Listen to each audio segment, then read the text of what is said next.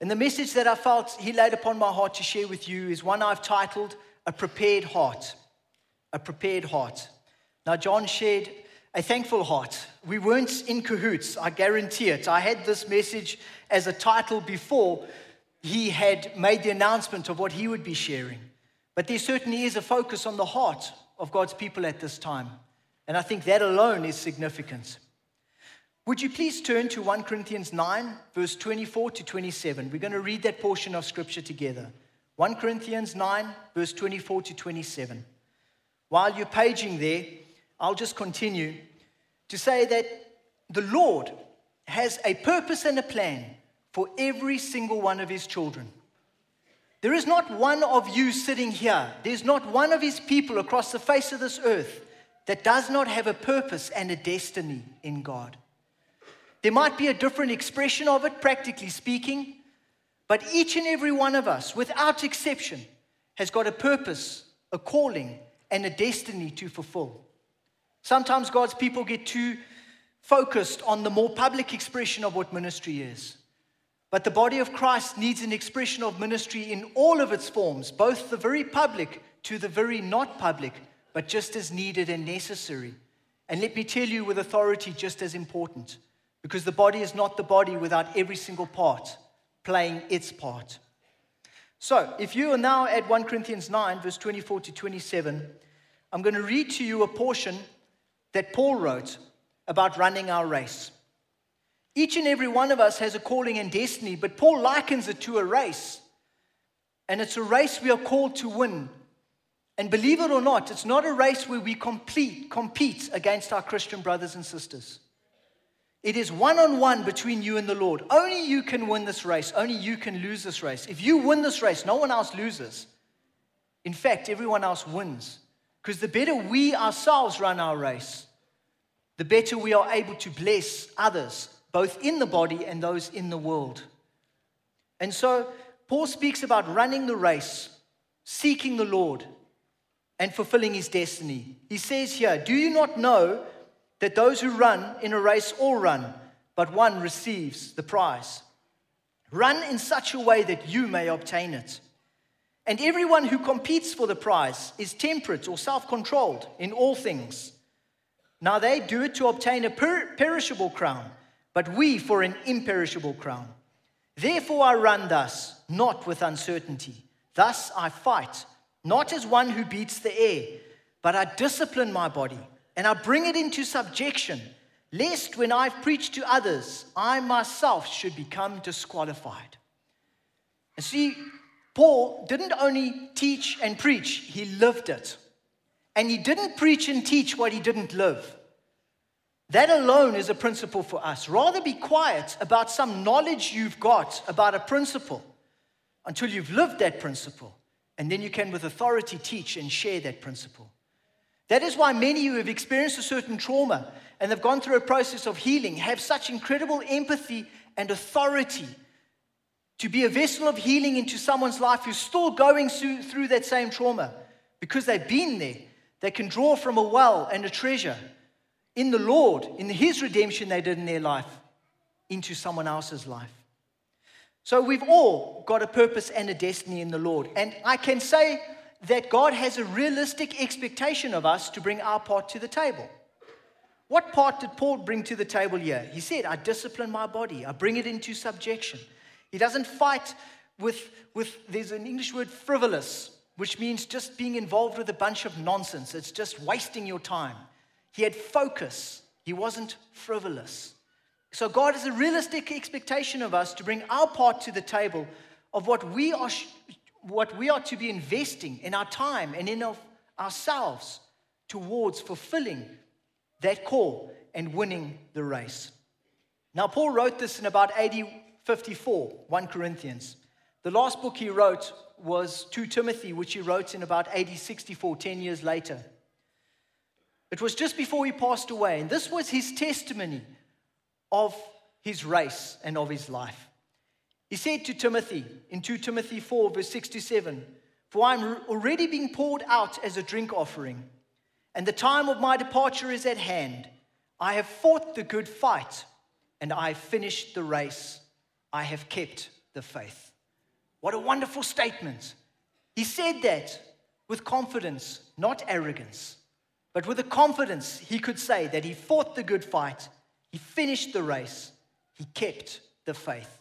So not only 10 years before did he describe that he's got this focus and he's pressing forward, the testimony of his life is he fulfilled what he said as a faithful steward of what God has called him to.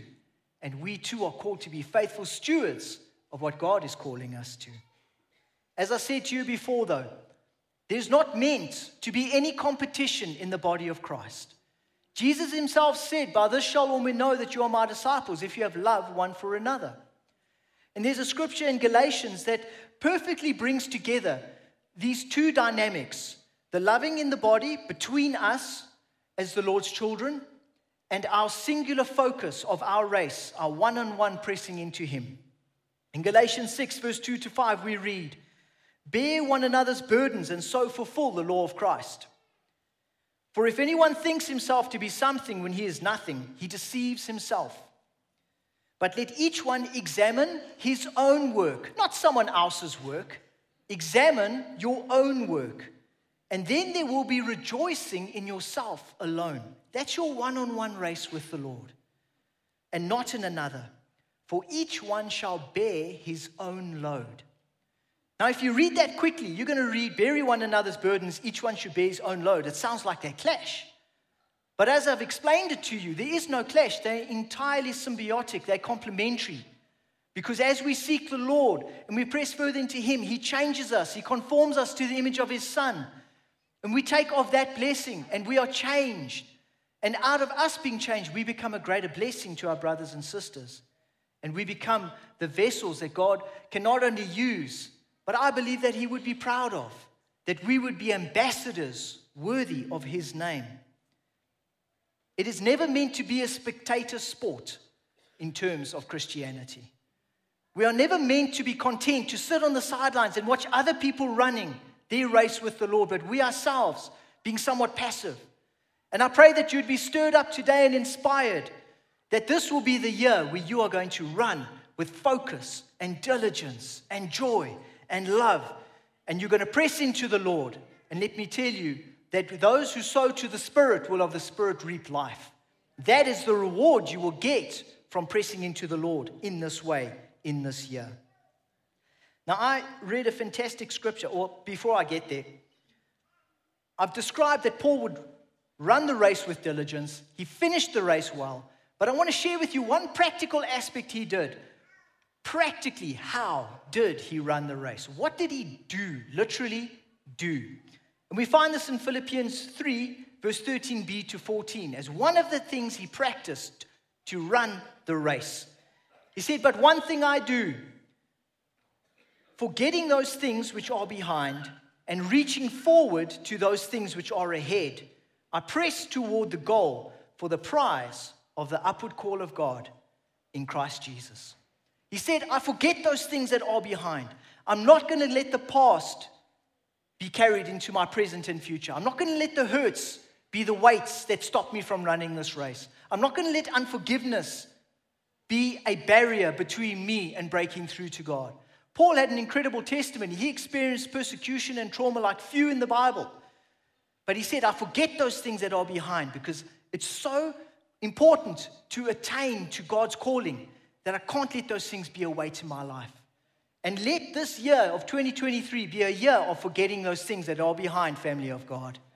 Not just a desire to press into what He's got for you, but a diligent letting go of whatever has been a weight, that you can be free with childlike wonder to pursue Him as He deserves, and not carrying these heavy burdens, yokes, and weights with you as you go about that. Now, one final scripture I want to share, and this is my introduction. Don't worry, the points will be a bit shorter. All right. I'd already prepared this entire pointer was finished. And the Lord led me to read in the book of Joel. And I read an incredible description of how the body is supposed to be there for each other and work together, complementary and not in competition. It comes out of Joel 2, verse 7 to 8. Speaking of the Lord's end-time army, which, family of God, I truly believe to be us sitting right here. It says in Joel 2 verse 7, they run like mighty men. They climb the wall like men of war. Everyone marches in formation. They're exactly where God has placed them to be. And they do not break ranks. Listen to this. They do not push one another. That is powerful. That is so incredibly powerful. When I read that, I stopped. Because we, family of God, do at times push one another in this walk with each other. At times we gossip, at times we slander. At times we hurt, at times we reject. At times we take advantage. At times we forget and neglect. And I just want to tell you that it is the Lord's heart's desire that we would not push one another, but that everyone marches in his own column. To finish out that verse, everyone marches in his own column. We have a race to run. It is a God-given race. It is one only we can win. The better we run it, the better we are equipped to overcome in this life, the better we are equipped to be a vessel of blessing to the body of Christ and the lost who are yet to come to know him. Amen. Amen. Wonderful. So that is my introduction. On to my first point. But in all seriousness, my first point is separate yourself for his holy purpose. I've taken this out of Joshua 3 verse 5. Out of the New King James it says, and Joshua said to the people, sanctify yourselves, for tomorrow the Lord will do wonders among you. But I also want to read it to you out of the Amplified Classic. This actually went out on the notification yesterday because this is the version that I believe just brings a wonderful emphasis to the scripture. And Joshua said to the people, sanctify yourselves, that is, separate yourselves for a special holy purpose. A special holy purpose. For tomorrow the Lord will do wonders among you. So the call to the people was, separate yourself to the Lord, to his special holy purpose. Have nothing to do anymore with compromise. A little bit of background about where this scripture falls into the timeline of the people and their journey. This was after their 40 years in the desert. They'd come to the east side of the Jordan and they were about to cross over and take possession of the promised land. They were about to initiate the conquest of Jericho. And this was just before that took place. And so in this moment, there's this gathering of the people together to set themselves aside for God's holy purpose. But in the midst of this gathering together, the Lord has a stern warning for them. And he says in Joshua 6 verse 18, and you by all means abstain from the accursed things, lest you become accursed when you take of the cursed things, and make the camp of Israel a curse and trouble it. So the Lord said, don't compromise. There's things that might take your eye or that you might like to take for yourself as plunder in Jericho. But it's accursed. Leave it. The only part of the plunder that was going to be taken was the silver and the gold into the house of the Lord. It was almost like a first fruits offering to the Lord. To say, Lord, we're giving everything to you as a sacrifice. And thereafter, the Lord gave them immense opportunity for plunder. In fact, at their next conquest, when they did take it, because they were defeated initially, we'll get to that, the Lord allowed them to take plunder after Jericho, but not before. And I thank my colleague Bruce Taylor for that. I was sharing the word with him, and he said, oh, Murray, this is also something to think of. So I wanted to share. They were free to have plunder after Jericho, but not before. But one man, Achan, decided he knew better. He decided the word of the Lord didn't apply to him. And so he partook of the accursed things and took plunder for himself, buried it in his tent, and as such brought a curse upon the whole of the nation. That when they went for their next round of conquest to Ai, Joshua thought it such an insignificant city, he only sent a small portion of the army, but they were defeated before Ai. And in fact, 36 men perished. So we have a situation where defeat came upon the whole nation because of one man's compromise of disobeying the word's express command to him.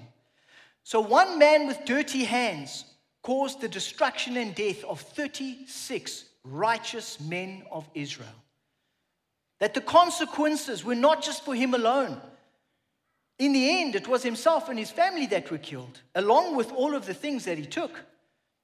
But the initial defeat cost the lives of 36 men. And at times, when compromise comes knocking at our door, and we're tempted with the joy of whatever compromise it will be in the moment, of what that joy will be to us, it's a passing pleasure of sin. And let me tell you, the consequence can be far greater than what you would desire them to be, and can reach far further than you ever thought it would. And so the Lord calls upon us to set our lives aside, to set ourselves apart for His holy purpose for 2023. And I pray that you would be inspired and blessed and motivated to say, Lord, it is worth it to sow into the Spirit, and therefore from the Spirit reap life. But I just want to say, compromise is not necessarily sin. It's anything less than God's best for you. It's anything less than God's best for you. And so it's not even about, oh, that this is wrong, I'm not going to do the wrong. It can be an attitude.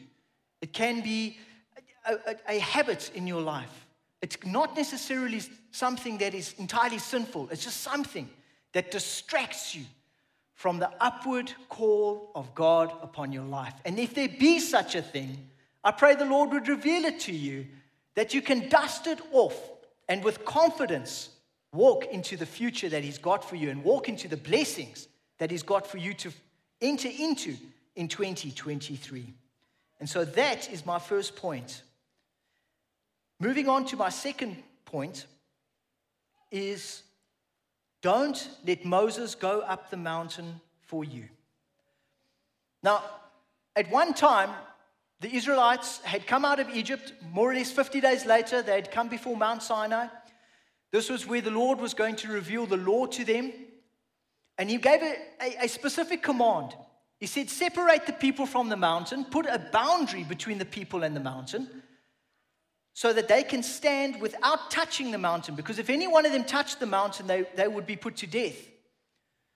And so the Lord then came down upon Mount Sinai, and He came down in a dramatic fashion. It says that the mountain quaked, and that Sinai was completely covered in smoke like a furnace. What an incredible picture. It's something that I just greatly desire to ask God to show me one day, when I've stepped beyond the realms of this physical life. When I'm in glory one day, I want to say to the Lord, Lord, show me how you came down upon that mountain in a panoramic way, greater than any IMAX screen on this earth that we now dwell upon. I really want to see that moment, because we can just only imagine the power and majesty of God coming down upon that mountain. But He had purpose in doing it that way. The purpose was to manifest Himself to the people and then to speak to Moses, so that the people would know that the Lord had spoken to Moses concerning the law He was going to reveal to the people, and so that they wouldn't think Moses just made it up. That's why the Lord didn't use a still small voice in that moment. He had specific purpose to show the people His majesty, that they would fear Him, because the fear of the Lord is the beginning of wisdom. But it's so that they would believe that God had spoken to Moses. So when Moses spoke to them, they would say, yes, we know the Lord has given you the revelation on the law that the Lord expects us to walk in and live. So at one point, the Lord comes down on the mountain, the people are here, and then just Moses and Aaron cross that boundary, and they go and enter to speak with the Lord. And it says in Exodus 20, verse 21, Exodus 19, verse 6. No, round 3. Exodus 20, 21. So the people stood afar off, but Moses drew near the thick darkness where God was. Now, some people might hear that and say, whoa, that's scary. The thick darkness where God was? What does that mean? I just want to reassure you, there's nothing negative about that darkness. It was speaking about His mysteries.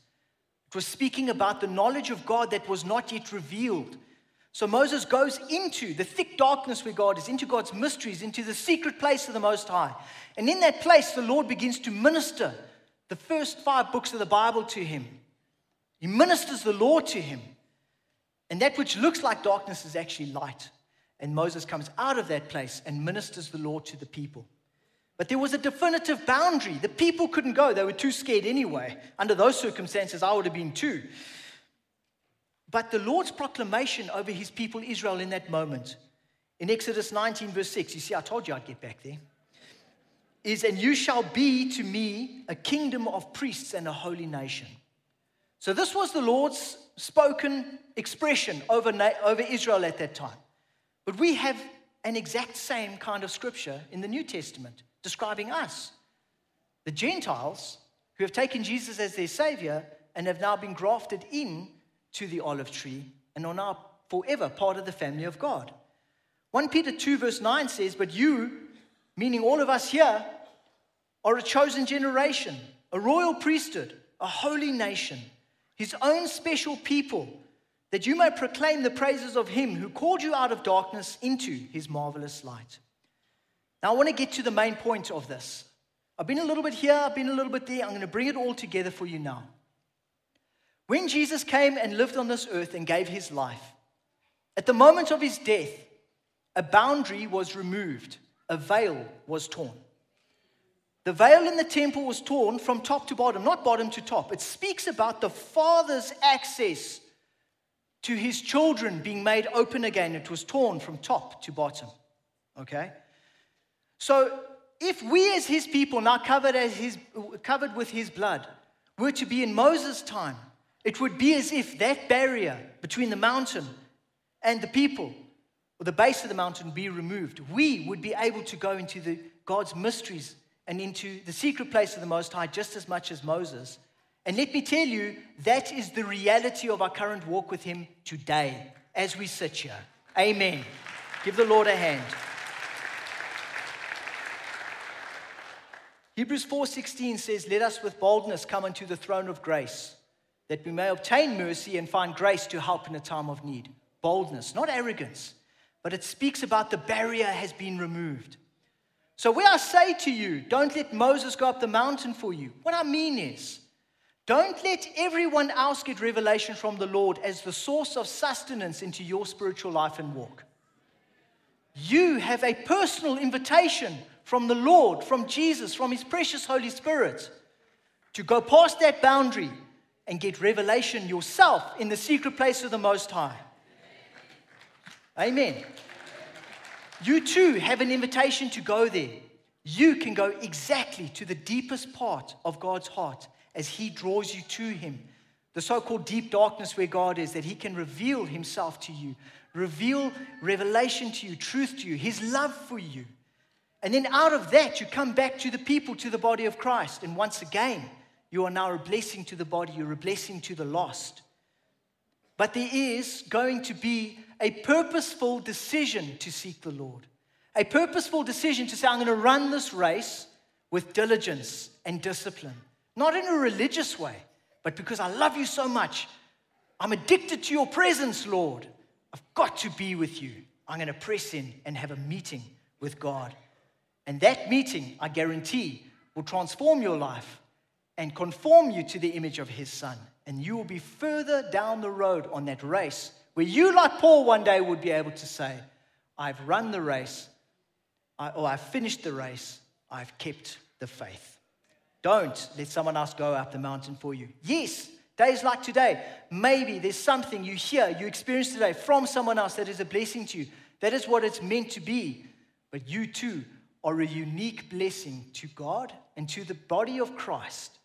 And I want to invite you to go and visit with your Creator, that you can be all you are called to be, as well as the blessing he is calling you to give. Amen. Good. My final point is a tender heart towards his word. Now, when Jesus stood before Pontius Pilate asked him a question which Jesus didn't answer. Pontius Pilate asked him, what is truth? He said, what is truth? Now, Jesus didn't answer Pontius Pilate specifically in that moment, but he actually shared the answer with his disciples the night before. When they had the Last Supper, in John 17, Jesus is praying for his disciples as well as the church to come, which is us. And in that prayer, John 17:17, he says, sanctify them in your truth. Your word is truth. Pilate asked, what is truth? Jesus answered, God's word is truth. And yet, the first part of that scripture is sanctify them by your truth. What is sanctify? We've already been speaking about it. It is being set apart. It's being set aside. And so a prepared heart is a heart that has regular interaction with the Word of God. Because the Word of God is an incredibly active, powerful gift into our lives to help us be separated to His holy purpose and to prepare us for what He is calling us to walk in. The Word also washes and cleanses us. In Ephesians 5, verse 25 to 26, it says, "Husbands, love your wives, just as Christ also loved the church and gave Himself for her, that He might sanctify and cleanse her with the washing of the water of the Word." So the Word washes us from the effects of the world, the daily stresses that we go through. When we have a very difficult interaction, perhaps with a colleague at work, and it affects us, go to the Word. Spend time in the Word. Read the Word. But there is a critical factor that we have to bring to the table. And that is why I titled my third point, "A Tender Heart Towards His Word." It's not just about reading His Word. Our hearts must be open to His Word. I know that sounds too simple. It's like, well, that's obvious. But it's not obvious for everyone. And it's not everyone's experience either. A perfect example of someone whose heart was open to the Word, and when the Word came, there was this amazing reaction to the Word of God, is King Josiah, that righteous king who began reigning at 8 years old. After coming to the throne 10 years later, when he was 18, he set about restoring the Lord's temple, which had fallen into ruin under Manasseh, his father. And while the temple was being restored, the book of the law was found. This was brought to Josiah and read to him by Hilkiah the high priest. And as Hilkiah is reading the scriptures to Josiah, he gets up and he tears his robes. And he cries out to the Lord. And he says, "Great is the judgment against this place and this people, for we have sinned against the Lord." And he was entirely correct. And he sent to seek the counsel of the prophetess Huldah. And she sent word back to say, yes, judgment is set. Judgment is coming to Judah. The sin is too great. It will not be taken back. However, the Lord says to you, Josiah, and I'm going to read to you out of 2 Kings 22, a couple of scriptures of what the Lord's word was to Josiah, because his heart was tender towards the Lord's word. He says, "Concerning the words which you have heard, because your heart was tender, and you humbled yourself before the Lord when you heard what I spoke, you shall be gathered to your grave in peace, and your eyes shall not see all the calamity which I will bring on this place." Because Josiah's heart was tender towards the Lord, he experienced a personal blessing from the Lord of protection. And it wasn't just for him, it saved his whole generation from God's judgment. God's judgment waited one more generation because Josiah's heart was tender towards his word.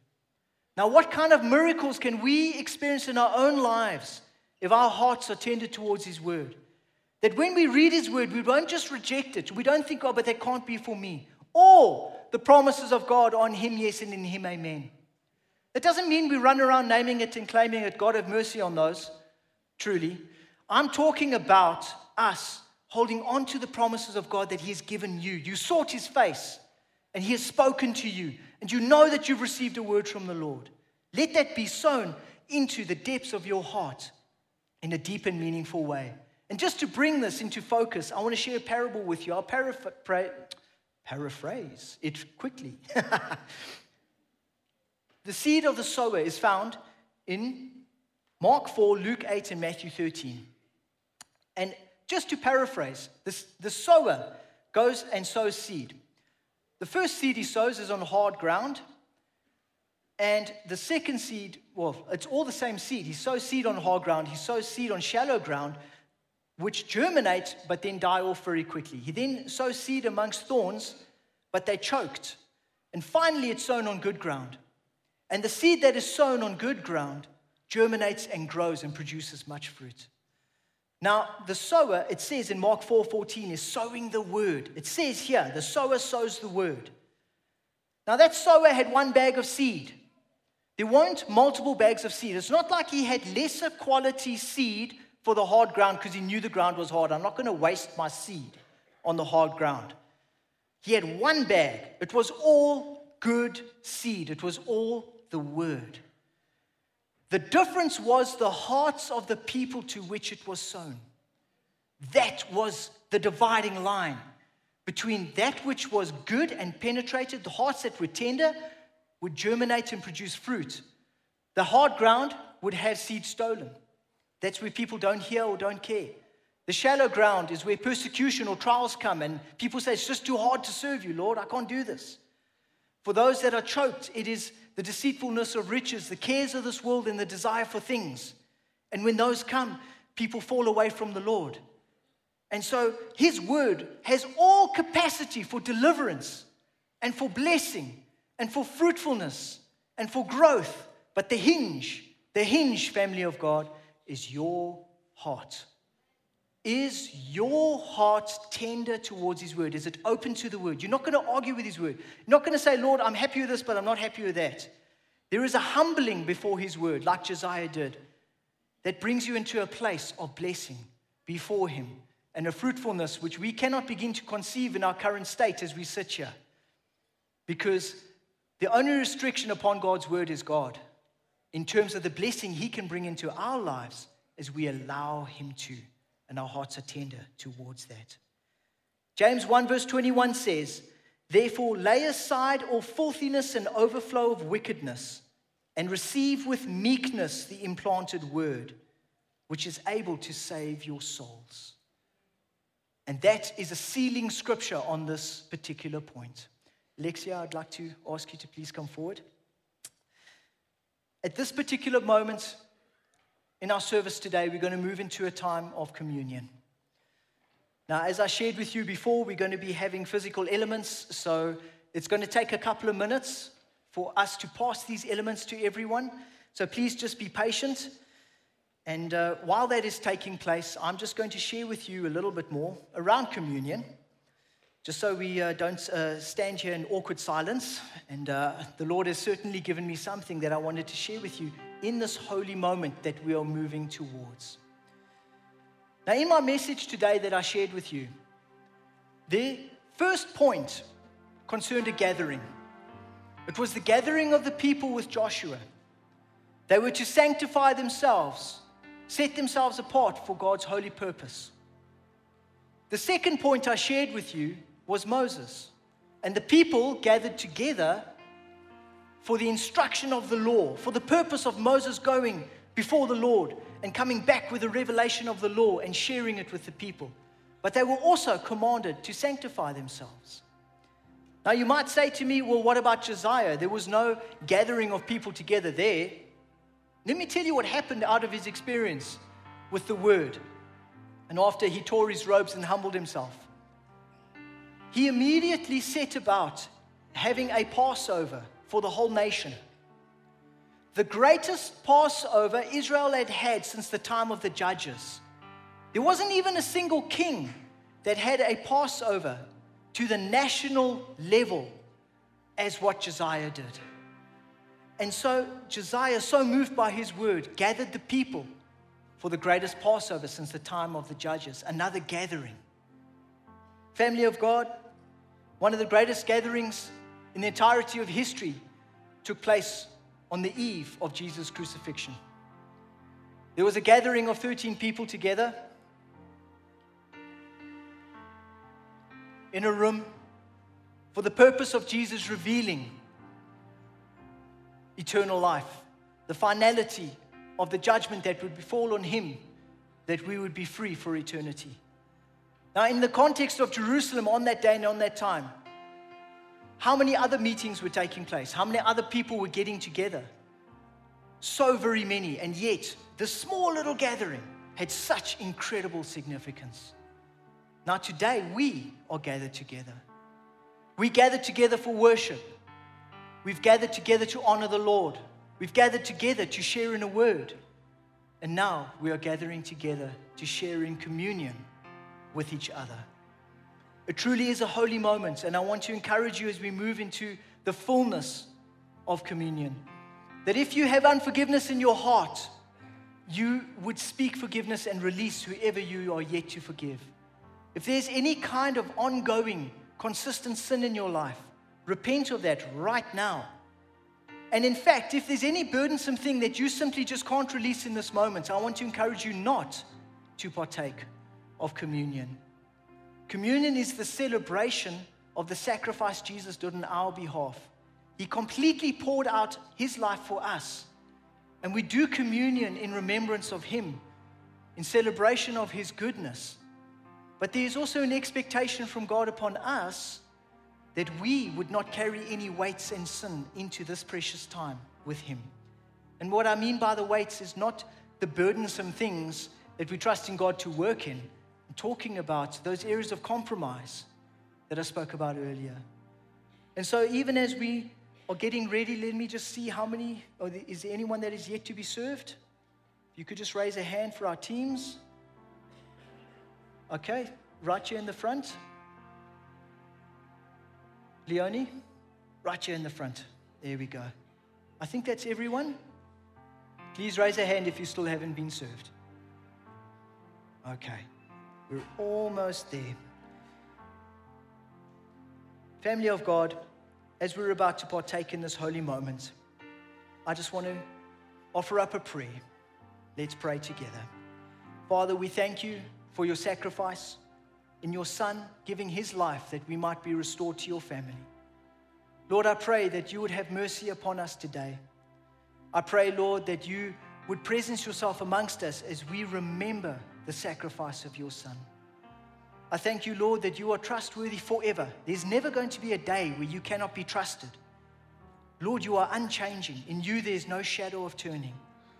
And Lord, as we partake of this communion together, we thank you that 2023 is a year of deliverance, of moving forward. Lord, I even pray that you would equip us to more than overcome through Christ who strengthens us in this time. But I thank you, Lord, for your broken body that you broke for us, for the blood that you shed for us, for being who you are and doing what you do. In Jesus' name, amen. Amen. I just want to read to you out of 1 Corinthians 11, verse 23 to 26. For I received from the Lord that which I also delivered to you, that the Lord Jesus, on the same night in which he betrayed, took bread, in which he was betrayed, took bread. And when he had given thanks, he broke it and said, "Take, eat. This is my body, which is broken for you. Do this in remembrance of me." Let's partake of the bread.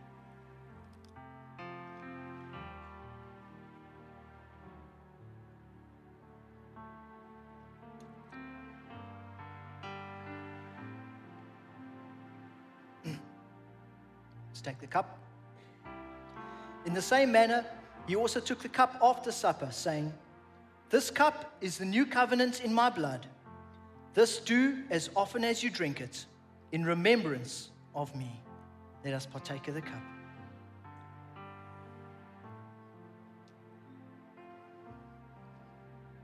Now just take a moment to let thankfulness well up in your heart, as we just sit and appreciate what the Lord did for us on the cross.